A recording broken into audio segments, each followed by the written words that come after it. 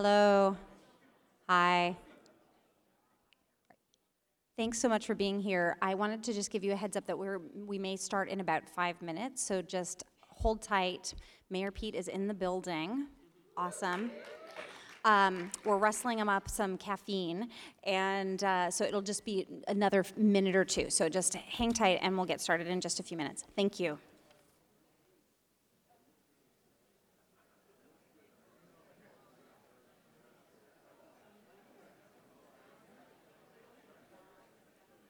Good evening.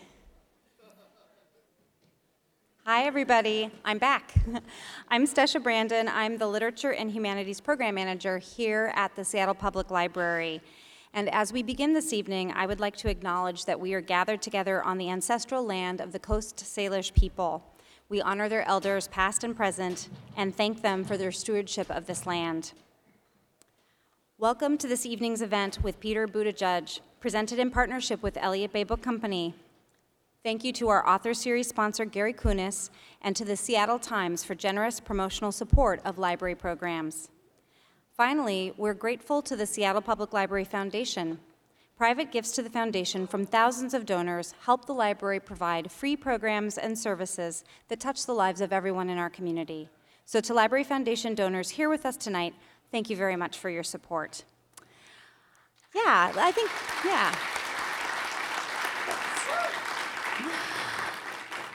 So I have a few additional announcements, and I made some of these announcements at the top of the evening, so forgive me if you've heard it, but bears repeating. We have a limited number of assistive listening devices that are available for folks that might need those on this table here. If you'd like one, just raise your hand and a staff person will bring it for you. I see you, I'll bring you one. I see you, I bring you one. Oh, I think you have one. Oh, you need a new one. Oh, perfect. We'll make that happen.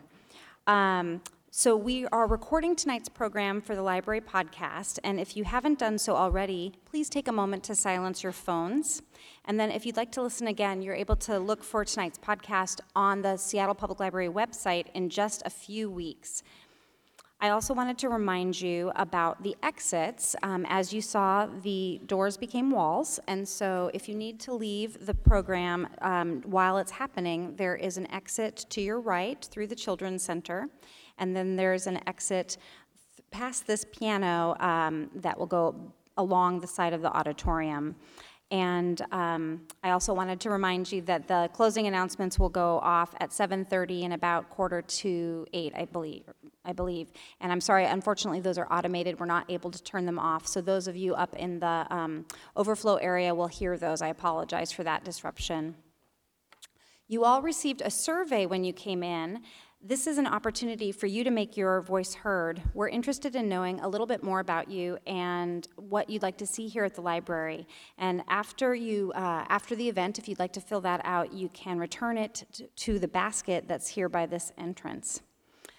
And then finally, I wanted to mention the library is going to close while the program is happening. And so those of you who didn't hear before, everybody in the program will need to exit through 4th Avenue. The 5th Avenue entrance will be closed at 8 p.m.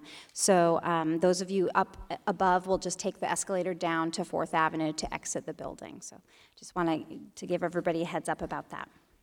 Tonight's program will include remarks by Mayor Buttigieg and then a conversation between the mayor and Florangela Davila, followed by audience Q&A and then book signing. Elliott Bay Book Company have books available for purchase, and the book signing is going to take place in the lobby, which is off of 4th Avenue there. So it's the thing right in front of you on the other side of this wall. So those of you who want to get your book signed, you're welcome to go through that exit when the wall becomes a door again, and you'll line up in the children's section. Those of you who are heading home, you'll exit through this door and just straight out through the lobby.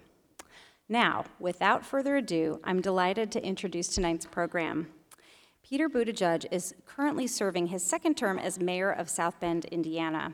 A Rhodes Scholar and a Navy veteran, Buttigieg was educated at Harvard and Oxford, and in 2015 he received the New Frontier Award from the John F. Kennedy Library Foundation and the Harvard University Institute of Politics and he earned the Joint Service Commendation Medal for his counterterrorism work during a 7-month deployment in Afghanistan in 2014, and that was while he was on leave from being mayor of South Bend. Budda-judge recently announced that he's running for president, and if elected, would be the first openly gay president. Yeah. After his initial remarks, Buttigieg will be speaking tonight with Florangela Davila, the managing editor at Crosscut. A veteran journalist, Davila has worked for 14 years as a staff reporter at the Seattle Times. She's also been a longtime arts contributor to KNKX, as well as Crosscut. Her work has appeared on NPR and in Seattle Magazine. And Florangela is also a former faculty member at the University of Washington. Prior to Crosscut, she served as the Voices of the Region director for the Seattle nonprofit Forterra, where she launched Ampersand, the print magazine, and executive produced Ampersand Live. And I don't know this for sure, but I think she might be the genius behind the very cool and upcoming Crosscut Festival. Is that accurate? Sort of? No, she's shaking her head. She doesn't want to take credit. Anyway, totally. Tonight, they will be discussing Shortest Way Home, One Mayor's Challenge, and a Model for America's Future. Buttigieg's new book is personal and political, sharing his experiences as an Afghanistan veteran who came out and found love while in office, and sharing the hard work he undertook to revitalize his Rust Belt city. I can't wait to learn more, so please help me welcome Mayor Peter Buttigieg.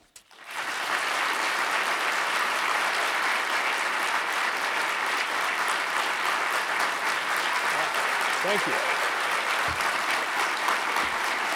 Thank you.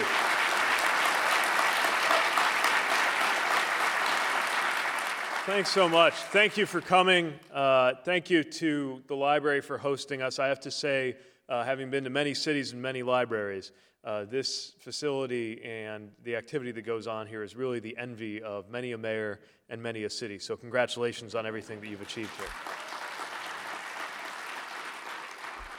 I think the sooner we get into a dialogue with our moderator and then with all of you, the better. But I was asked to sort of introduce myself and introduce the book. And I always feel a bit strange talking about a book while it's here. So probably the best thing I can do is read a few very short passages in succession to give you a sense of some of the stories I'm trying to tell, and then we can engage in a discussion and cover as much ground as possible. But let me begin just by explaining why I wrote a book. The days of a mayor are pretty busy, and so you're not looking to find things to fill them with, but I felt that this project was necessary long before it crossed my mind that I would be entering a presidential political conversation in 2020. And one of the main reasons is that I felt that we were being sold a certain story about what goes on in the middle of the country, that communities, and it doesn't just have to be Midwestern ones, but communities, whether they be rural or communities in industrial or post-industrial areas are being pitched as though the way to our hearts is resentment, as though we can't handle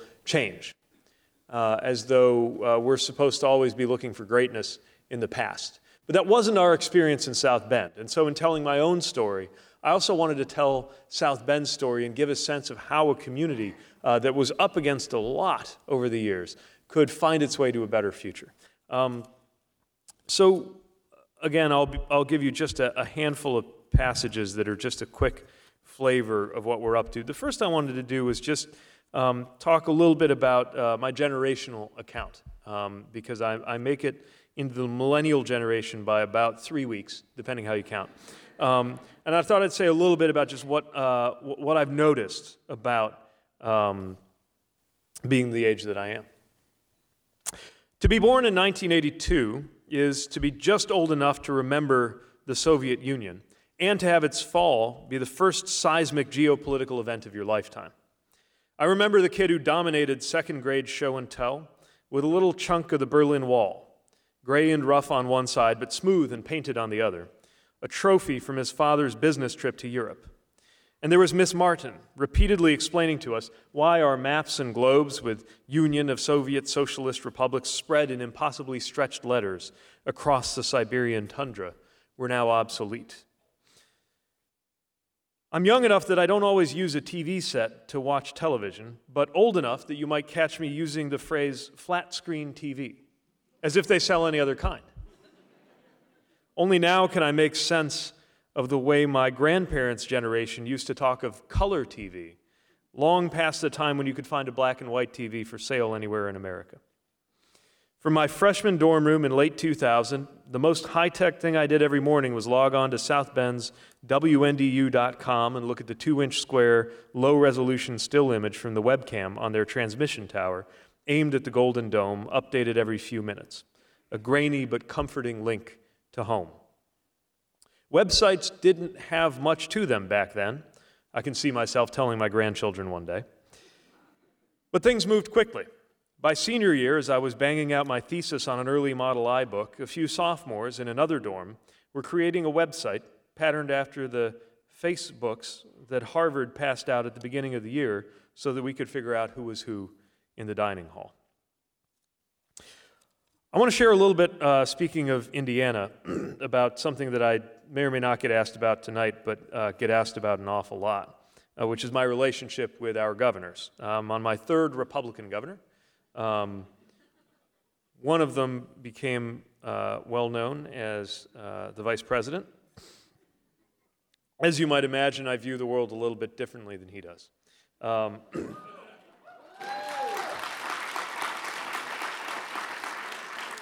So you can read all about that. There's a whole chapter about that. I'll actually read the end of the chapter, and you can read about all the adventures, because I just want to offer my assessment of how we got to where we are now.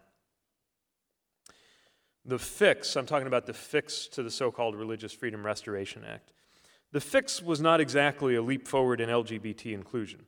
An effort failed the next year to actually establish a civil rights policy, which meant, going forward, that in many parts of Indiana, people could still be fired for being gay. Embarrassingly, we also remained one of just 5 American states with no ban on hate crimes. But the whole episode showed that trying to appeal to radical social conservatives no longer worked in Indiana because it would run afoul of what most people believed, including typically conservative groups like the business community. The controversy crippled Pence's reputation as governor and created an opening for his Democratic challenger, John Gregg, to mount a credible campaign against him for the governor's office in 2016. What no one could have known then was the future benefit to Pence of establishing himself as a hero to the religious far right, a political martyr almost. It made him into a brilliant, if cynical, choice of running mate for Donald Trump. Nominating an evangelical heartland governor was the best way for a thrice-married, formerly pro-choice, philandering ex-Democrat like Trump to reach out to religious conservatives and begin unifying the fractured right around his candidacy. And while Trump's life story was anathema to everything Mike Pence believed in, this was the right move for Pence too, if viewed in the cynical light of raw politics. The governor had lost respect on both sides of the aisle in his home state and was now widely expected to lose his reelection. Strange bedfellows though they were, Mike Pence and Donald Trump needed each other.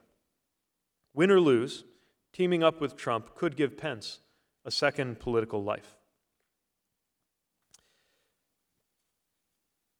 Another part of the book that probably the part I most enjoyed writing is, in addition to being something of a love letter to my hometown, the city of South Bend, it's also a bit of a love letter to Chasten, my husband, who's here somewhere, by the way. I lost track of, there he is.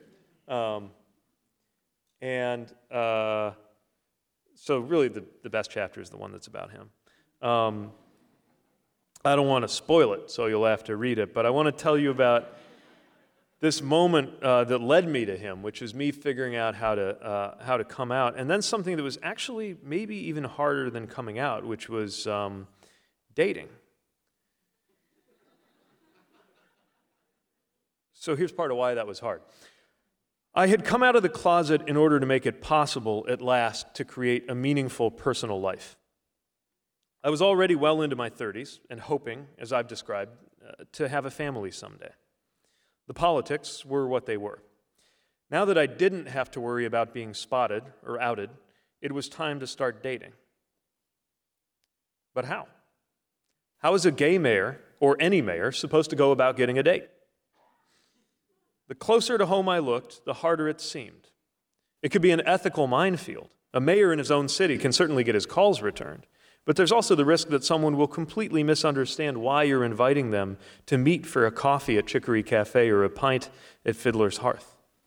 Farther afield, friends from college were willing and eager to introduce me to people they knew, but most of the eligible guys in question lived in New York or Washington. To most of them, I was lost in the expanse of flyover country, probably even more remote than if I were overseas. Since I wasn't moving anytime soon, I was going to have to think closer to home. But when it came to South Bend, it wasn't even clear where to look. I thought of the countless local doctors and business leaders of my parents' generation who had seemed intent over the years on fixing me up with their bright and lovely daughters. Where were these would-be matchmakers now? And how was it that not one of them had a son or a nephew they wanted me to meet? My city had never felt so small. Obviously, that part of the story has a happy ending. Let me just end with a bit from the last chapter. Just a couple of paragraphs that kind of sum up what I was trying to say at the beginning, which is what I think is at stake in the story of a community in the so-called Rust Belt that found a future not by looking to turn back the clock. Progress could begin only once the loss, by which I mean more than anything the loss of our factories. Progress could begin only once the loss had been fully metabolized.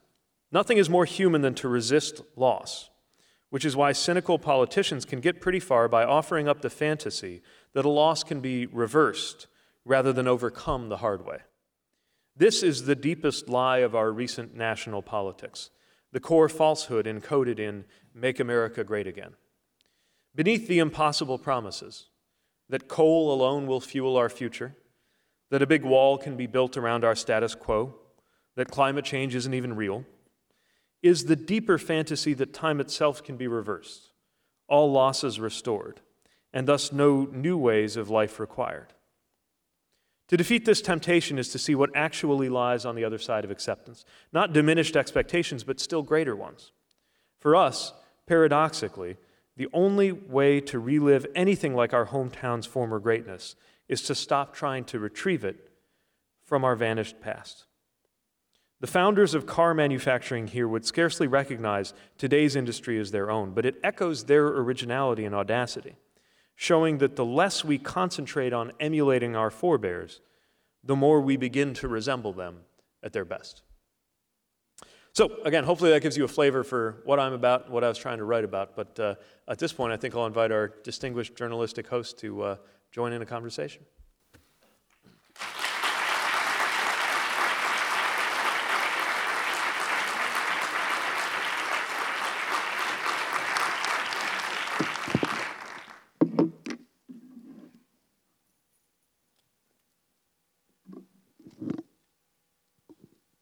There's a lot of people here. How's the book tour? Great. How's the exploratory tour? Even better. So, how about now? There we go. All right. It's fantastic. So when you're not exactly extremely famous and you put your name forward for a conversation about the American presidency, you're not totally sure what'll happen, if anybody will notice or if anybody will care. But I've got to say, it's been about a month now. And we have been in living rooms in Iowa and New Hampshire, and we've been in libraries from Cleveland to Brooklyn to Seattle. And the response is incredibly encouraging. I just want to say that it's nice to meet somebody who has a more difficult name to pronounce than mine. I can relate to that. Budda-judge. That's right, yeah. Budda-judge. Rolls off the tongue, just like Rolls it off looks, the right?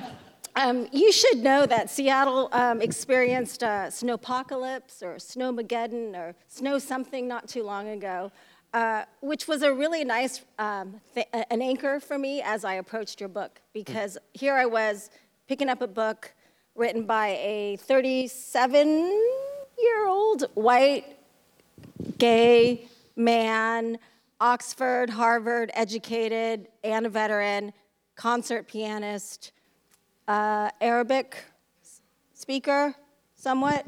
I related to you in the fact that you have a dog, 2 dogs, I think. That was good, and I'm married, so that was good. I mean, those were the things in common. But you opened up the book, and I know nothing about Indiana. I've never visited. I'm from the West Coast. Come see us. But you opened the book up with scenes and scenes of snow and what it's like to be in a city. And I think you actually talked a little bit about running and like navigating the city, both looking at the city through windows and just, you're a runner. Yes. And you take us a lot through the book about what that experience is like, being so physically close to the ground and seeing all the different facets of the city. Yeah, in some ways that's the experience of every mayor, because by definition, a mayor inhabits the city, right? So you eat what you cook from a policy perspective, but you also have to be close to the earth, kind of metaphorically and literally. And I enjoyed writing a lot about snow in the first chapter, because snow is, first of all, it's this great leveler. Everybody's got to deal with it. We get a lot of snow where we live. But it's also the mortal enemy of mayors, right? Because one botched snowstorm is the end of your career as a mayor. We're kind of familiar with that, but that's a different story. Our own previous mayor. Anyways. Not touching that. You're the only child, the son of college professors. Yeah. I also related to the fact that your father is an immigrant. Yeah. When did political action become a calling? Well, we were always a politically aware family, but we were never politically connected or even politically involved. So the table talk at dinner was always, my parents had their professor friends there, and they were always talking about world affairs. What did they teach? English and social theory and art. And, whatever the news of the day was the hot topic at dinner. But I'm not sure I understood that it was possible for someone like me to really have a role or be part of it at first. My big aspiration as a kid was to be an astronaut. But I think by the time I got to high school, I began to realize that public service could be a calling, that all these things that my parents and their friends analyzed at the highest levels and talked about and debated, that I could actually maybe go do. And what I didn't realize, though, was that so much purpose for me would come at the local level. So, by the time I got to college and I hung around the Institute of Politics that they have there, and there was a lot about national politics, a lot about global affairs, almost nothing about the local. And so it was only after I returned home that I realized that actually there was as much adventure and sophistication and complexity and excitement in the backyard politics, and as much at stake philosophically in how we handled issues of equity and development and race, as there was in any of the national issues that got more attention in the national papers and on TV. But after Oxford, you took a kind of a fancy job. Yeah, you could say that. In consulting. Yeah. And something with grocery pricing. Yes, I became an expert on grocery pricing. And actually, I read about how, to my great surprise, I wound up being a very intellectually formative time, because I also learned a lot about data. I was doing math for a living as a consultant, and began to understand the complexity and the richness and the power and the pitfalls of using data to make decisions, gathering data, and weaving possible futures out of data. You talk about sort of that fork in the road of possibly continuing that. You could do that, live comfortably, or run for office. Right. And return home. And you felt that the management experience really did give you some formidable strength, formidable muscle that you could bring back home. Yeah, I think a lot of people face this choice. I certainly felt up until that point, every turn of my life was very much what you were supposed to do. And I had some powerful institutional brand name that spoke for me in a way. Harvard, Rhodes, United States Navy, McKinsey and Company. These are all things that, are these very powerful brand names. And they're these institutions that kind of take care of you in a way too. And so the hardest part was when I realized that I could make a difference at home, more of a difference at home, that it really would matter that it was me and not somebody else there. And I realized that management consulting was not for me. I remember this moment where, I really found it interesting and stimulating, and I enjoyed obviously a good paycheck, and I enjoyed my colleagues a lot. But I remember this moment, I was working on, I think it was on the grocery study, And I got up to get a cup of coffee, and I just suddenly thought to myself, I don't care. And I mean, I cared about doing a good job for my boss and for the client, but I didn't fundamentally feel like it mattered to the world that this client do better than its competitors in the grocery space. And that was when I began to realize that I had to do something that was just intrinsically important, not because a client was paying me to care about it, but just because it mattered. And that was when I knew I had to leave the warm embrace of this institution that took care of me and go out on my own. When you returned to South Bend, what was the situation? It was tough. In 2011, right around the time I began running for mayor, there was a Newsweek article about 10 American dying cities, and I think we were number 8. We were a city that had never recovered from the departure of these auto factories in the 60s. So I wasn't even alive to see them in their heyday. And yet I grew up surrounded by these empty factories and empty houses.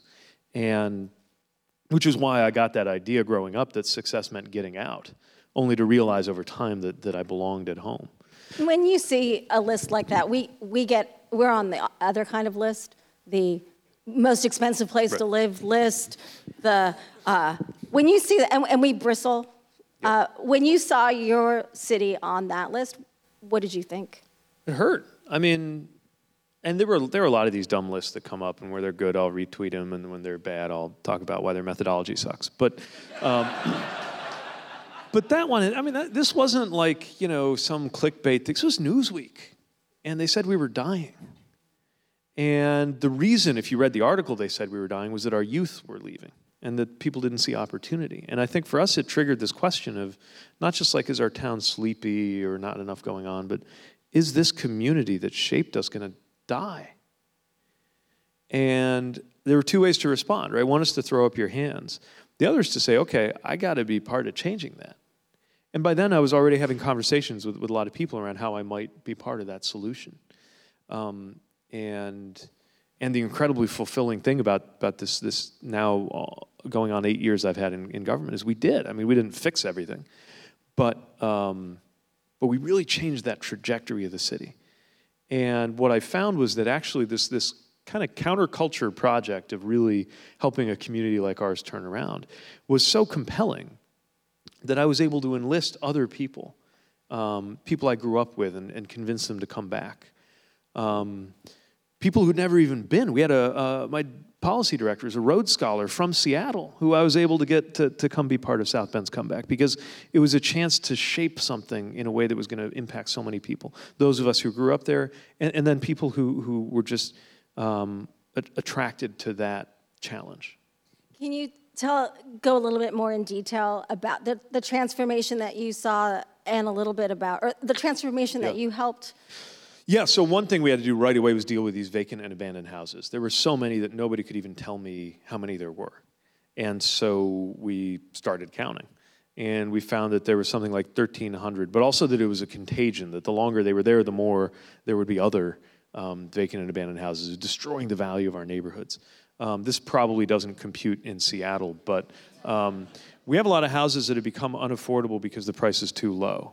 I know this sounds weird, but if the value of a house falls below $40,000, which you can get actually a pretty good house in South Bend for that much, but then it's impossible to get a loan on that because a bank won't get its financial transaction costs back.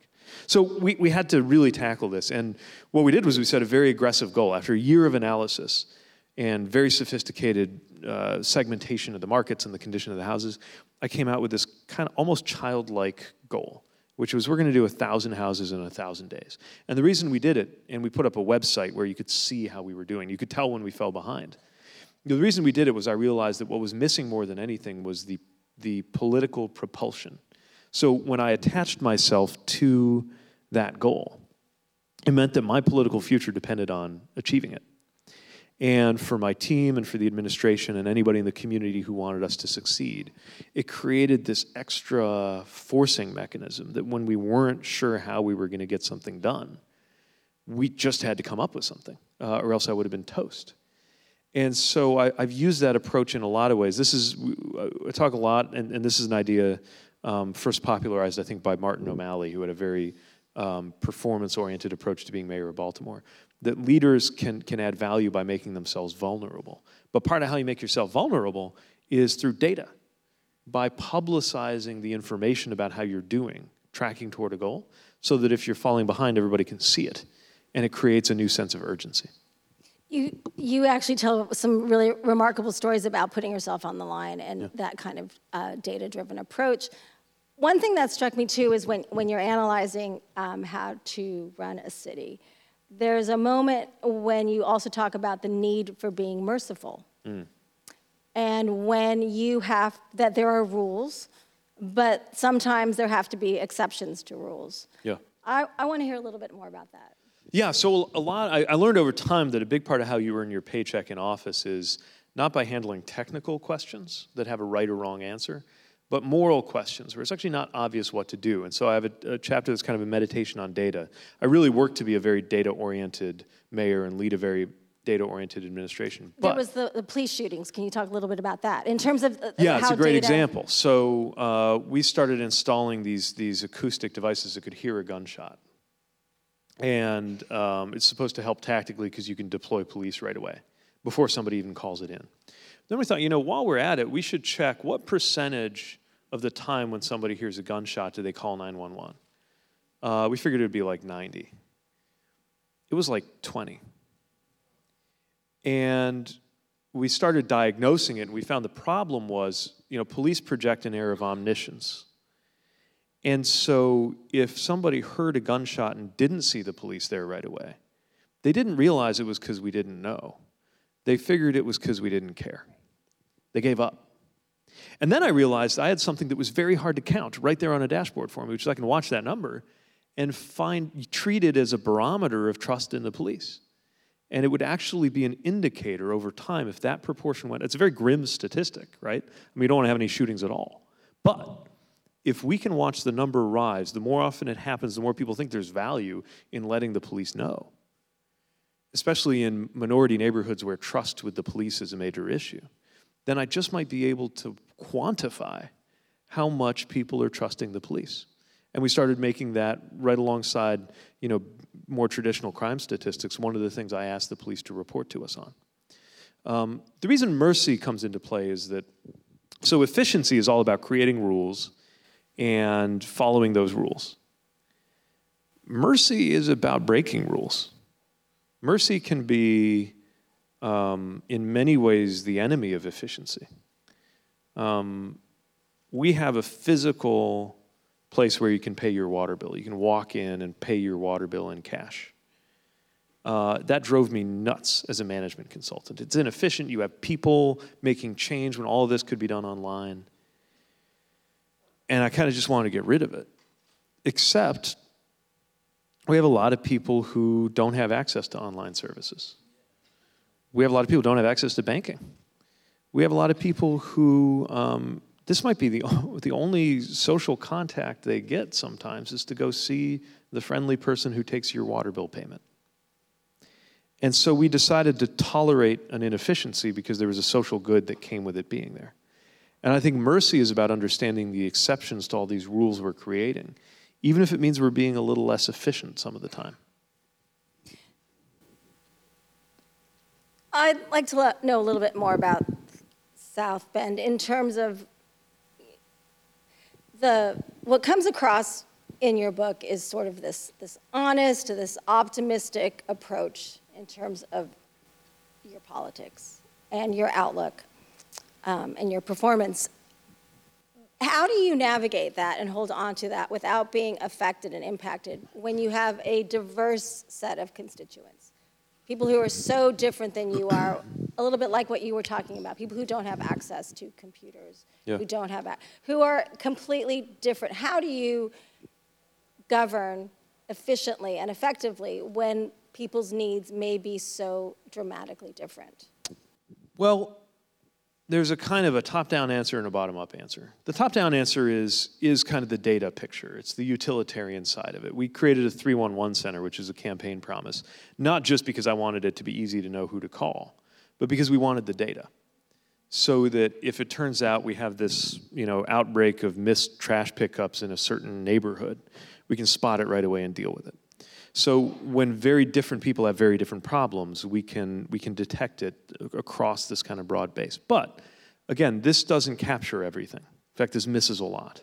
And so we have a lot of low-tech solutions too. One thing I do every month or two is we do a mayor's night out. I just go to a school or a neighborhood center, set up a card table, and anybody who wants to can get a short one-on-one appointment with me. And it's kind of exhausting. I'm also an introvert. I mean, not that I don't like people, but 28 back-to-back meetings really wears me down. But it teaches me so much about what's at stake. Because it's one thing to sit in a room and say, okay, we got to change this thing for these people. It's one thing for me to say, as I did, we'd be better able to keep trash rates low if we change it around to where you bring your trash bin to the front so that our kind of robotic armed trash truck can pick it up, than to keep having it in the back where a human picker has to come and they have a lot of back injuries and it's an extra full-time employee. It's another thing for a senior citizen to come sit across from me and say, and bring a photo of her front yard, which is this slope, and say, did you think about what you're making me do when I got to drag this stupid trash can down to the curb? And so finding ways to disaggregate, to take the average, not just be looking at an average, but looking at the individual pieces that make up that average. We can only do that through encounter, through narrative. And one of the things I'm trying to do in the national political space is take that same kind of granular, grounded narrative approach to reality that I think every mayor experiences, especially when it's not one of the very biggest cities where you don't have a force field of staff and security around you when you go to the grocery and all you want to do is get some toilet paper and beer and get out of there, but somebody grabs you by the collar to talk to you about what you did to their trash bin, right? And find ways to bring that reality and groundedness up to the national level. Because the other beauty of that involvement in politics is there's no alternative facts.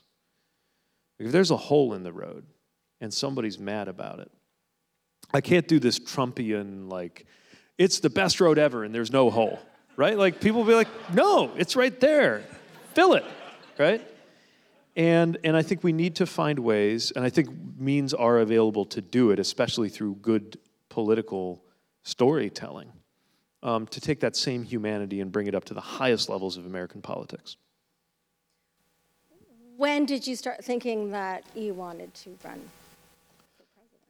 So I did not think that I'd be doing this now. At this age, at this stage in life, from this day job, this is not something that I would have expected. Chasten sometimes reminds me that on our first date, when he was trying to figure out, do I really want to be dating a politician or not? He asked me about the future, and the answer, which in fairness to me was honest at the time, was, I'm up for re-election right now. If it goes well and I have a very successful second term, then I think I might get a shot at running for governor in 2020.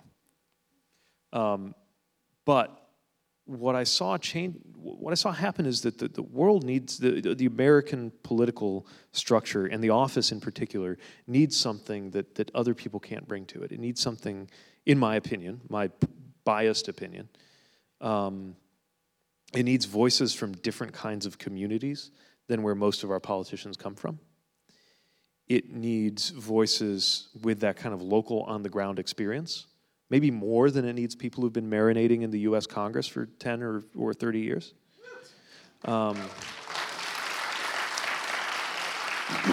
And it needs voices from a generation, the school shooting generation, the generation that's going to be dealing with climate change, the generation that could be the first to be worse off economically than our parents if nothing changes.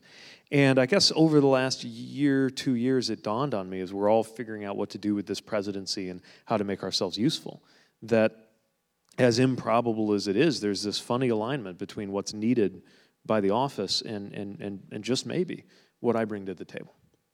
Doesn't South Bend still need you?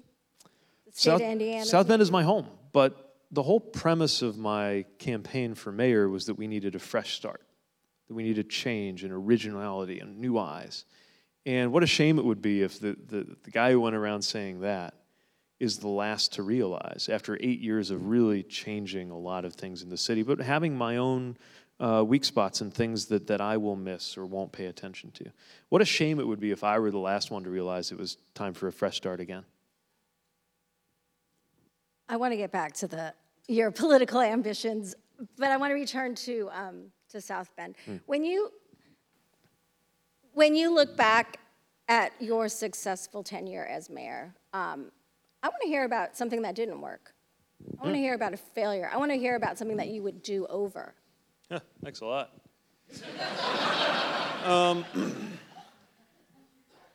Well, there are some things that we just haven't gotten there yet. Because so much of your book talks about lived experience. I mean, Yeah. that is a phrase that's throughout. And so you learn, one learns a lot from mayors. And the number of times that I was about to let somebody have it because they were getting in the way of an initiative of mine. I mean, some things that sound very local and parochial, but were very important. Like we wanted to put this road through a neighborhood, and I was absolutely convinced that this was the only way to do it, and that people who were standing in the way of it were resisting growth. And I was wrong. Turned out I was wrong. And I was shown that I was wrong by the involvement of a lot of community activists until we found a better way. There is, I mean, some of these are comical debates that arise almost literally out of Parks and Recreation. There is a golf course that is like my Vietnam, because I was trying to get it off the city's books because I wasn't excited about subsidizing golf in that particular property that was outside city limits, and I hadn't accounted for why a lot of people relied on that golf course as a place to walk and to engage with that had nothing to do with golf. There's some very great, I write about an episode that I wish I could, I believe I did the right thing, but I wish I could have done some things differently. That was this very racially sensitive episode involving recordings of allegedly racist comments made by police officers. You ended up firing the Yeah, I was police basically left with a choice between demoting a popular African-American police chief or essentially setting him up to be indicted. And it was just a no-win situation. I think I did the right thing, but it bothers me to this day that our community had to go through that. So you look, this is an exercise constantly in learning what could be done differently and metabolizing that and growing and getting smarter for the next time around, so that when there are those goals that we haven't got to yet, when there are failures, every time somebody gets shot in our city, I think that's a failure of the entire American political apparatus from the mayor on up to the national level. But I also feel like I'm fighting it with one hand tied behind my back because I can't do anything about gun policy in our city. But I know that's not an excuse, and I believe we've taken steps that are good ones that have contributed to a reduction in gang and gun violence in our city. But all of this is unfinished business. That's the part that makes it hard to walk away from any job, I think, in public service, is the job, of course, is never done. Sorry, I'm looking through my notes because I had a question about, trying to remember the timing. In the intro, you talked a little bit about Mike Pence being the governor at the time and pushing legislation, discriminatory legislation. Very. You hadn't come out yet. No. What was that like?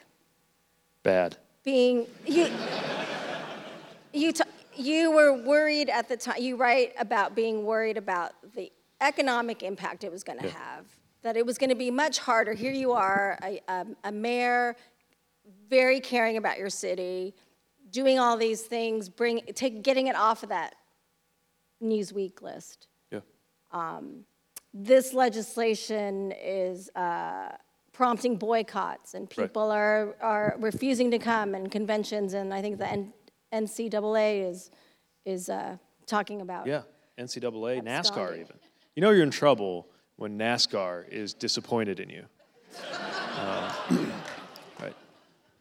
And you hadn't come out yet. Yes. And I'm wondering, what was that like, enduring all of that? Well, like a lot of experiences, it was partly an exercise in compartmentalization. So, frankly, it wasn't my place to react to that as a gay person. It was my place to empower activists and policymakers to stand up and say this is wrong. And as a mayor, it was making my job harder because it made our state a laughingstock and it tainted our city by association with the state. But as a person, it upset me because you shouldn't have to be part of the LGBT community to recognize that we're all worse off if we live in a world where that kind of discrimination is okay. But the uplifting thing was it turned out that there were enough people, Republicans and Democrats, who agreed that they compelled the governor to change course. And I think in many ways it reflected well on our state for all the flaws we have in our home state, that the pushback was so swift and so intense that in a matter of days he had to back off. Regarding your flirtation with running for president, where you write about doing a report when you were in high school on a fellow named Bernie Sanders. When you look at the slate, where are you? Where are you in line in terms of Bernie Sanders, Elizabeth Warren? Are you as left as you can be to appeal to this outspoken, younger, progressive demographic in the Democratic Party? I consider myself to be a strong progressive. At the same time, I also noticed that there's been this pressure to define yourself ideologically. My values, I think I make them pretty clear, and I make clear where I stand on policies. But I also think we're missing the extent to which a lot of people right now are not coming at this ideologically. The number of people in my state who had their choices narrowed down to either Sanders or Trump. The number of people in my county who just mathematically, there must be lots of them, who voted for Obama and Trump and Pence and me, tells you that there's some other currents going on here that are really important to understand, right? I mean, the President of the United States doesn't even have an ideology. He has a style, maybe, but he doesn't have an ideology. He doesn't care, right? Which is part of why the U.S. doesn't have a foreign policy. So I think we need to, on one hand, I think this is a moment where more than ever we need to be clear about our values. You know, part of how I did earn respect and support across the aisle from independents and Republicans in our city was never by pretending to be more conservative than I am. It was by focusing on results and making it clear that my values motivated my actions. So even if people had different values, at least they knew that I came by these decisions honestly. And at the same time, I think we need to recognize that the habits, I think, especially across the political professional class and across the press to some extent, of trying to fix us all in this kind of matrix of ideologies, is less and less suited to the reality we're living in when we have to ask just fundamental structural questions. The Electoral College is a bad idea. Is it conservative or liberal to point that out? I don't know. I just think that the person who gets the most votes ought to be president. And to me, that's a commonsensical position that might be considered bold, but it's not coming from a right or left place. It's just coming from a certain view of what democracy means. And I think there are a whole bunch of issues that read that way. My last question before we turn it to the audience is, a lot of us sit and read books and we listen to music. I was deep into your book, and then I got to the part where you're playing the piano, and I asked Alexa, play Rhapsody in Blue, because that is the piece that you were playing. It's a great part in the book. It started making me think you're a millennial, sort of what's on your iPhone, what's on your playlist. But then I realized the question I really want to know is, what's your campaign song? Well, we don't officially have one, but we're thinking of going with Creedence, Around the Bend.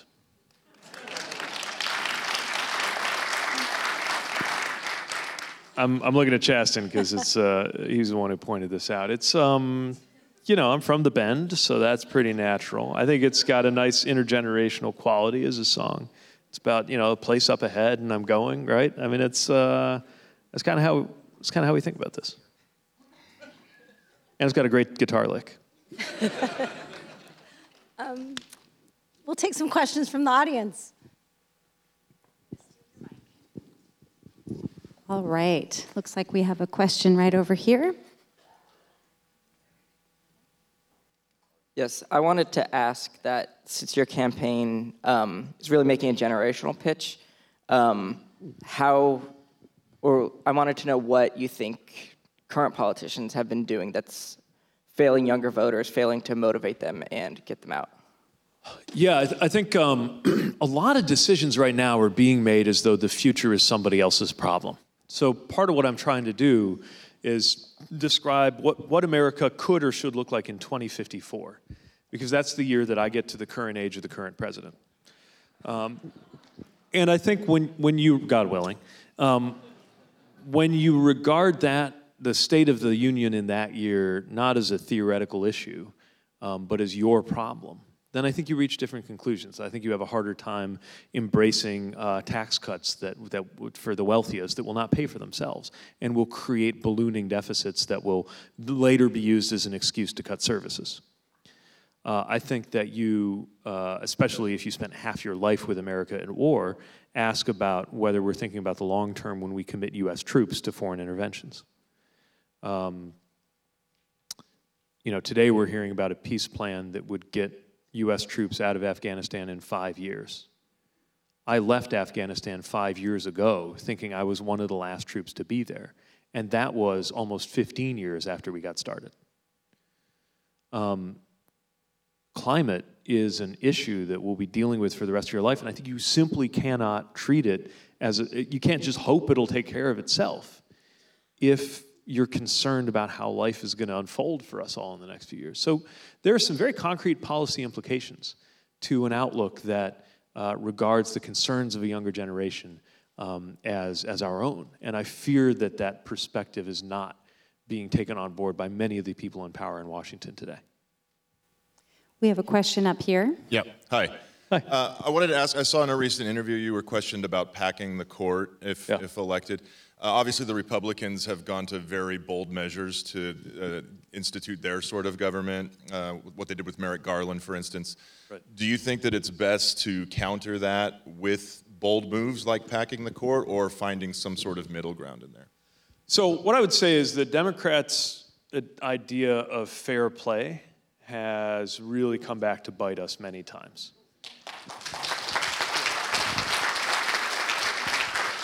And at the same time, we don't want to emulate what we're opposing, right? So one of the reasons that I think we need to look at Supreme Court reform, to me, it's not about, it's not just about having a more progressive court. I mean, certainly the decisions made by, as somebody whose marriage exists by the grace of a single vote on the Supreme Court, I do think about that a lot.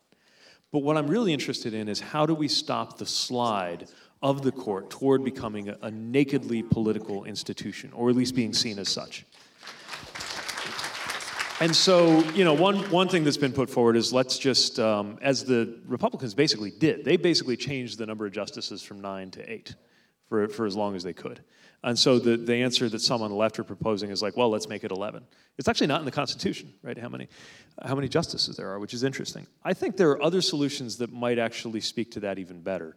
One would be a 15-member court, where you have 5 members appointed by Democrats, 5 by Republicans, and then 5 who can only be seated by unanimous agreement of the other 10. It takes the politics out of it. There's other ways you could do it. You could have a rotation off the appellate bench. The point is we've got to do something so that every vacancy does not turn into this apocalyptic ideological battle, because that harms the court and it harms the country. Oh, okay. I had a question over here. I see you. All right. I'm gonna come and get friendly with you. All right. Well, first, I'm eager to hear your question, but I do want to note we're hearing from a lot of guys, so hopefully we can get some balance there. Yeah. Sorry, go ahead. I'm a guy too. Well, I just want to make sure for the next question we're mixing it up a bit. Standing beside someone who was my favorite professor in college, Florangela. I'm sorry, I didn't hear the first part. Say again. Florangela was one of my favorite professors in college. Look at that. So, Brad.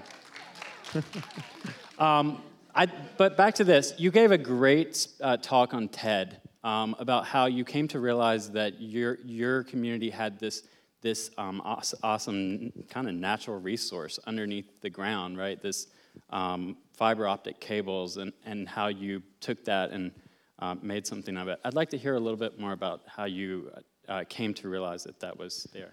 Yeah, thank you for asking that, because not everybody's as excited about things like fiber infrastructure as I am. But I actually think it's really important, right? So it's important intrinsically, because part of what we did was it turns out the internet's a physical thing.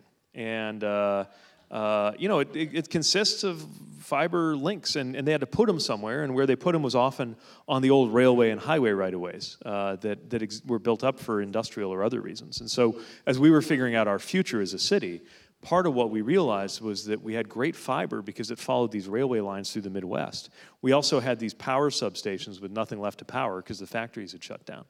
And we have cold weather, which can have its virtues. Because if you have cheap power, good fiber, and cold weather, you're a great place for data centers.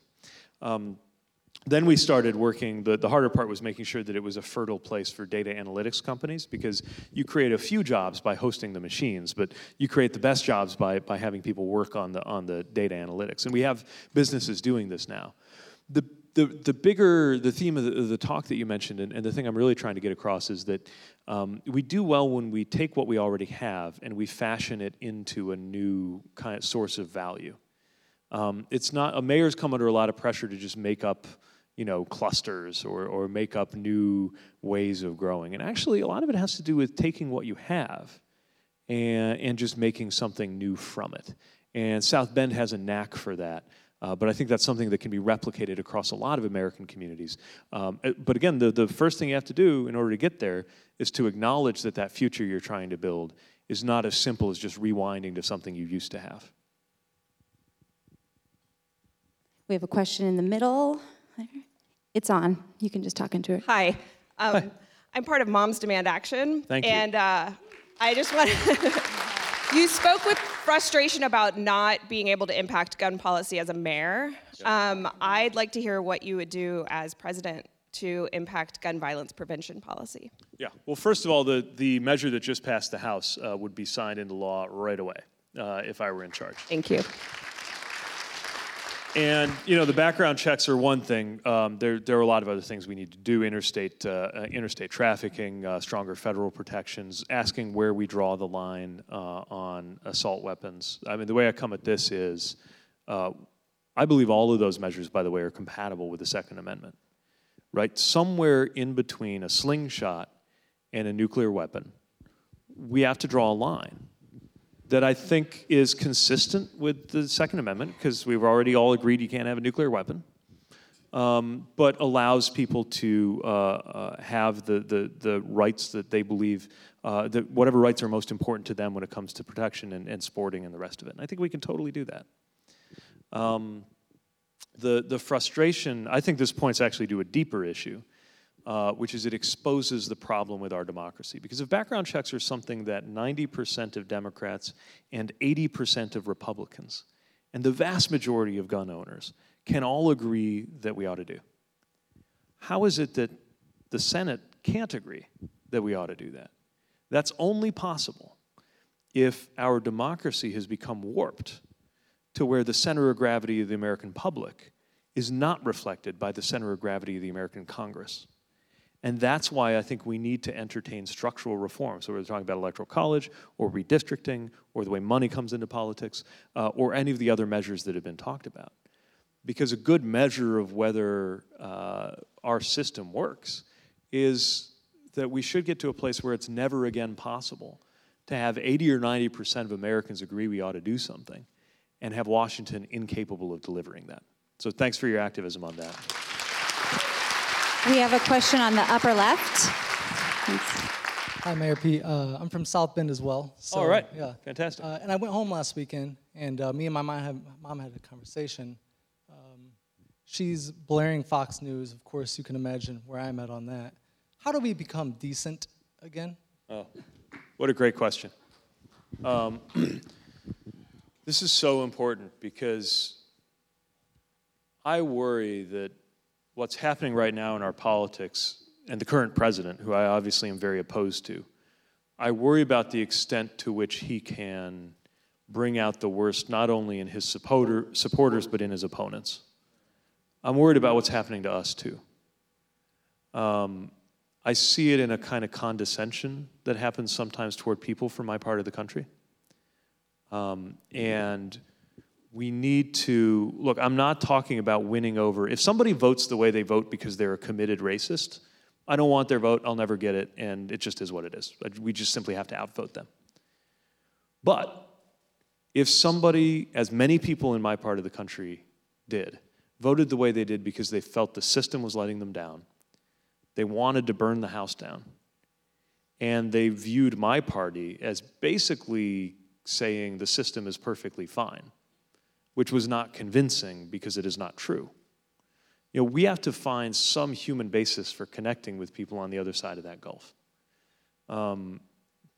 This is only one country. I think about it a lot in terms of my experience in the military, because there were people that I learned to trust my life to, and vice versa, with radically different political commitments and backgrounds, but who did not care. They did not care if I was going home to a boyfriend or a girlfriend. They didn't care what country my father emigrated from.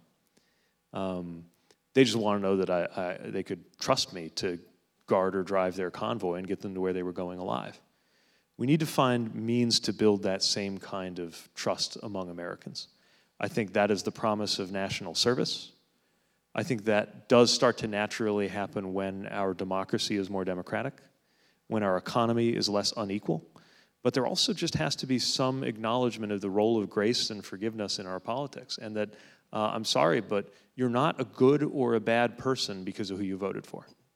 All of us are capable of doing good and bad things. And why leadership matters is that it can arouse the best in us and it can arouse the worst in us. And that, in my view, is what's at stake in 2020. So we have time for just 2 more questions. I'm so sorry. I'm going to take one here, and then maybe one from the overflow section up there, and then Let me just acknowledge the overflow section that has been so overflow section. kind to be here, even though you can't see us. Thank you. So I know we could be here all night asking questions, and so you'll have an opportunity, if you get your book signed, to chat a little bit more, but we've got 2 more questions. Here's one. Hi, I did my graduate degree at Notre Dame, so I was there around the time that you were elected mayor, and I just wanted to share a little anecdote that I remember of you, and then think about how that's, no, it's good, it's good. In 2013, South Bend had its first, what we called a Pride Prom, which is when, the LGBT community got together, and everybody that didn't get to have a prom, a bunch of adults showed up and had a great time and got pretty drunk. And Mayor Pete showed up in his suspenders with his shirt sleeves rolled up, serving drinks. He wasn't schmoozing. He wasn't showing up for pictures. He was there to support the community, and this is before he even came out. And I think really the measure of a leader is what they do for people without being seen. And so I just wanted you, if you could talk a little bit about how our current president is attacking the LGBT community and what you think could be done. Yeah. First of all, I remember that event. That was a great one. So thanks for your hand in that. Look, the community's still under attack, right? I mean, on one hand, well, think of it this way. Bullies specialize in targeting vulnerable people. I can't think of somebody more vulnerable than a transgender kid in high school. High school is complicated and intimidating if you were transgender. High school is complicated and intimidating if you were not transgender, right? That's how it is. And if you just got to go to the bathroom like everybody else. And the president of the United States and other politicians are basically giving ammunition to people who can't tell the difference between you and a predator. That leads to real harm. Members of the military. The military is probably the largest employer of transgender people in the country. If they're willing to put their lives on the line for this country, they have earned our support.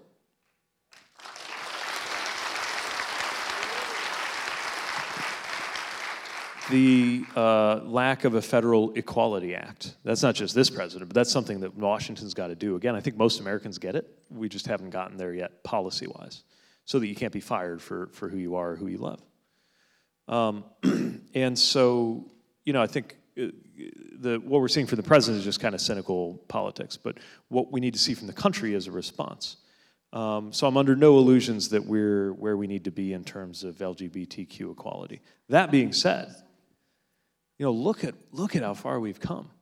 As recently as the beginning of this decade, when I was getting involved in politics and when I was an ensign in the Navy Reserve, there were certain things I knew to be true. One was that you could either be in the military or you could be out, but you could not be both.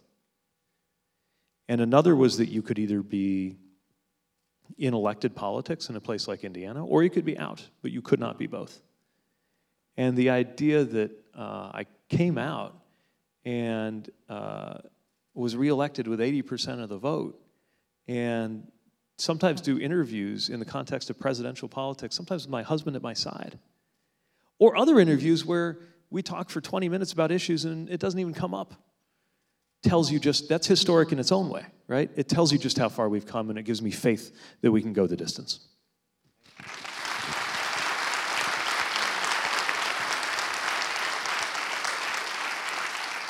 So we have one final question from the overflow section. Go for it. Hi. Hi. I don't know if you can see us all the way up here, but I can see you. Our representative in the House introduced Medicare for All type legislation today, and and I was wondering where you stand, what your thoughts are on that type of legislation, or meeting somewhere halfway. What are your thoughts? Great. So the short answer is yes. I believe that this is the direction we need to move in. Let me also say, and not having had, I'm excited that the representative put that forward, and I haven't had a chance to kind of go to school on the policy structure that she put forward. Let me say, I think anybody in the 2020 conversation who talks about things like Medicare for All has a responsibility to explain what it would actually take to get there. And the version of it that I think makes sense is you take some version of Medicare and you make it available as a sort of public option on the exchange. And if people like me are right, that this is going to be not only more universal in its coverage, but more cost effective. Because if we get it right, there will be purchasing power and rate setting to make sure that we are doing something about the fact that right now, America spends more of its medical dollar on bureaucracy and less on patient care than almost any other advanced country. And that this can help. If people like me are right about that, then it will beat out the corporate options more and more and become a very natural glide path. You could call it Medicare for all who want it on the first day. But it becomes a glide path toward a single-payer environment, which I believe, if for no other reason than that most citizens of advanced countries enjoy this, and I don't know why Americans would settle for less. And our system has not proven to be better in terms of efficiency or outcomes. I think it's a commonsensical position to do that. By the way, single payer, which is characterized as a far left position, it represents a compromise between the left position, which is nationalized healthcare, and the right position, the far right position, which would be to just have total private sector, you're on your own. So let's stop calling this a fringe idea and start recognizing it as a compromise, a public payer but a private provider. Let me end just because I know we're wrapping up, by why I think this matters. I think that people on our side of the aisle need to get back in the business of talking about freedom. And I think we've been served up a version of freedom where the only freedom that matters is freedom from. Freedom from government, freedom from regulation, freedom from taxes. And we've forgotten that there are a lot of positive freedoms, freedom to do things, that good policy can support, just as bad policy and bad government can diminish it. I just went through one of the tougher moments in my life. We lost my father to cancer recently. And two things really got me through that moment. The first was my marriage, a husband who took care of my mom and took care of me, took care of dad toward the end, and just lifted us up as a family. But the second thing was that through that whole process, we only had to think about what was medically right for him and for our family. We didn't have to think about money because of Medicare. We were more free to spend those last weeks and months thinking about our family and thinking about how we loved each other and thinking about how to help each other through that time. Our freedom was enhanced because of a policy. And I want every American to enjoy that same kind of freedom.